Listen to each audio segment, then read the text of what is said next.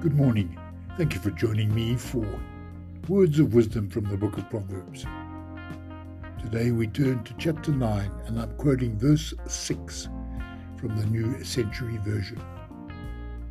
Stop your foolish ways and you will live. Take the road of understanding. Thank you for listening. Have a wonderful day.